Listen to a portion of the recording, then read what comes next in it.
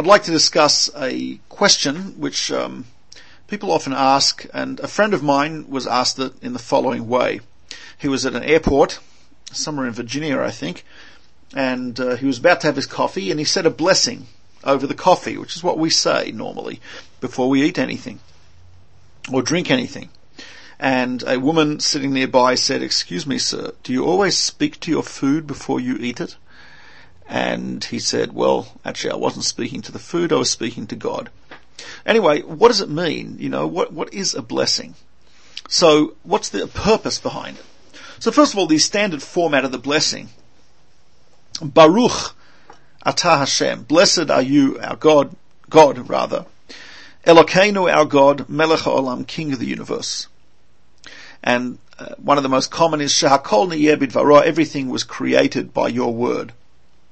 First of all, in terms of an analysis of what it means, the word Baruch, blessed, what does blessed mean? I mean, if someone sneezes, you say bless you. So what you really mean is God bless you. But if you're blessing God, then what are you asking? God bless himself. I mean, what does that mean? It's a little strange. So, one of the great sages, the Rashba, he says that the word Baruch comes from a biblical word Bereicha. Bereicha means pool. In modern Hebrew, a swimming pool is a Bereichat Schiyah. So what does he mean by a pool? He says what it means is it's acknowledging that God is the pool from which everything flows. He is the source of everything. So the word Baruch, you are blessed, really would be translated or should be translated almost like a phrase. And what we're saying is the following: Baruch atah Hashem, you Hashem, with whom I have a personal relationship. Hence I can say you. Elokeinu, our God, with whom we have a national relationship as the Jewish people. Melech haolam, King of the universe, with whom we have a relationship because we are creatures of God. Baruch, you are the source of absolutely everything. So the main point of a blessing before we eat, or a blessing on any type of pleasure we have, is really to acknowledge that the source of all of it is from God. And there's a few reasons for this. Reason number one, the Talmud puts it is really, in a sense, asking permission. If God created the world, and creation, ex nihilo, creation of something from nothing, is, I suppose, ultimate ownership. As if you go to some place and a total desert and you cultivate it from scratch and do everything yourself, in a sense you've done the ultimate ownership. You've really created it. And that's not even from nothing. That is actually from something. God, who creates all of the universe from nothing and sustains it continuously, it is His. So therefore, as the Talmud puts it, we're asking permission. The verse says, the earth and everything in it belongs to God. And there's another verse in Psalms that says the earth was given to humanity. And the Talmud says that's not a contradiction. The verse which says the world and everything in it is to God, that's before you said a blessing. The verse that says that the earth belongs to the human being, that is after you've said a blessing. So it's asking permission. It's a moral obligation. Secondly, and very simply, it's showing appreciation, gratitude. There are authorities who maintain that the basis of our obligation towards God, the basis of our service of God, what we call avodas Hashem, is indeed gratitude. We are grateful to God for His sustenance, for life that He's given us, for everything. So therefore, I give gratitude for everything I get. And indeed, the Talmud says you should give a different, there's actually specific blessings for different things. A blessing for vegetables, a blessing for fruit, there's a blessing for cake, there's a blessing for all types of things. The reason is, we don't just say a general blessing. You go to someone's house and enjoyed the time there. You don't just say, thanks, it was great. You might want to say, you know what, wonderful, the room was gorgeous, and thank you for all the travel amenities you included there, and the meal was great, and so on and so forth, and thanks for keeping the kids away from me, etc., etc. So to acknowledge everything, because God doesn't just create textured vegetable protein or fermented tofu and everything tastes like that and would survive. He creates a variety of experiences, chocolate and cinnamon and vanilla and steak and seafood and kosher, and all this, an unbelievable variety of taste and texture and aroma. So if we're enjoying that, it'll be appropriate that we acknowledge that. That is number two. Number three, Rabbi Yehuda Halevi says that the more you appreciate what you have, the happier you are. I mean, think of it. If a person feels they're always getting shortchanged, they're not going to be very happy.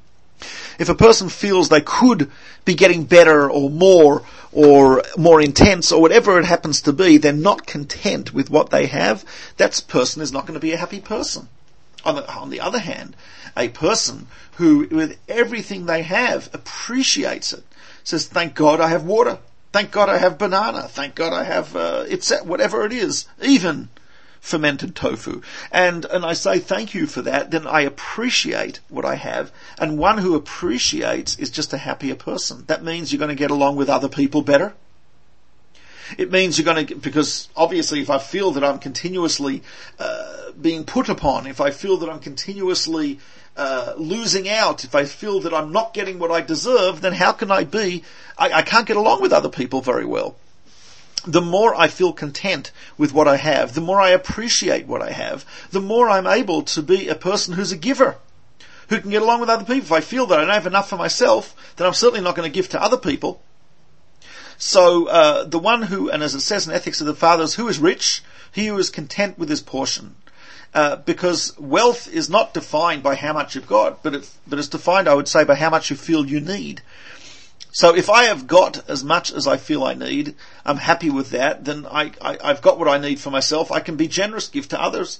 If I never have as much as I feel that I need, even if I've got millions of dollars, if I've got a mansion, etc., then I feel that I don't have enough for myself. So if I don't have enough for myself, how can I share with someone else? So therefore the effect of a blessing is not only between you and God, it's also between you and yourself in terms of your own attitude to life, your own contentment, moral obligation, asking permission, appreciation, and so on and so forth. But it also, I believe, affects your attitude towards other people.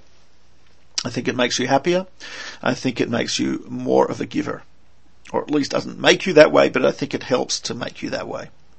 I think also, number 4, is it directs you to think before doing something. Food eating is very instinctive. You know, we breathe, we don't think about breathing. Eating is almost as instinctive as breathing. We need to eat. However, it's an area where we are able to exercise control. I would hope. It's an area where we're able to be conscious about what we're doing. And so, since it's something which is so instinctive and necessary on the one hand, the Torah wants to specifically make us think about what we're doing. So the way the Bible does that is through the laws of kashrut, the kosher laws, and eating kosher. The rabbis added to that the idea of thought thinking before you actually eat. Meaning, it's a way of just saying, stop, think. You're not an animal. You don't just, as soon as the food bowl is put down, stick it. Like I had a dog used to do that. As soon as the bowl got within about an inch of the ground, his nose would enter it and his face would enter it, and he would not finish until the bowl was licked clean on a molecular level.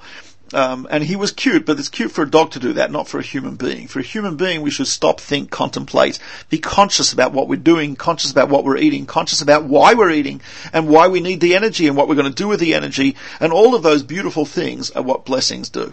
So, count your blessings, and that's how we understand it.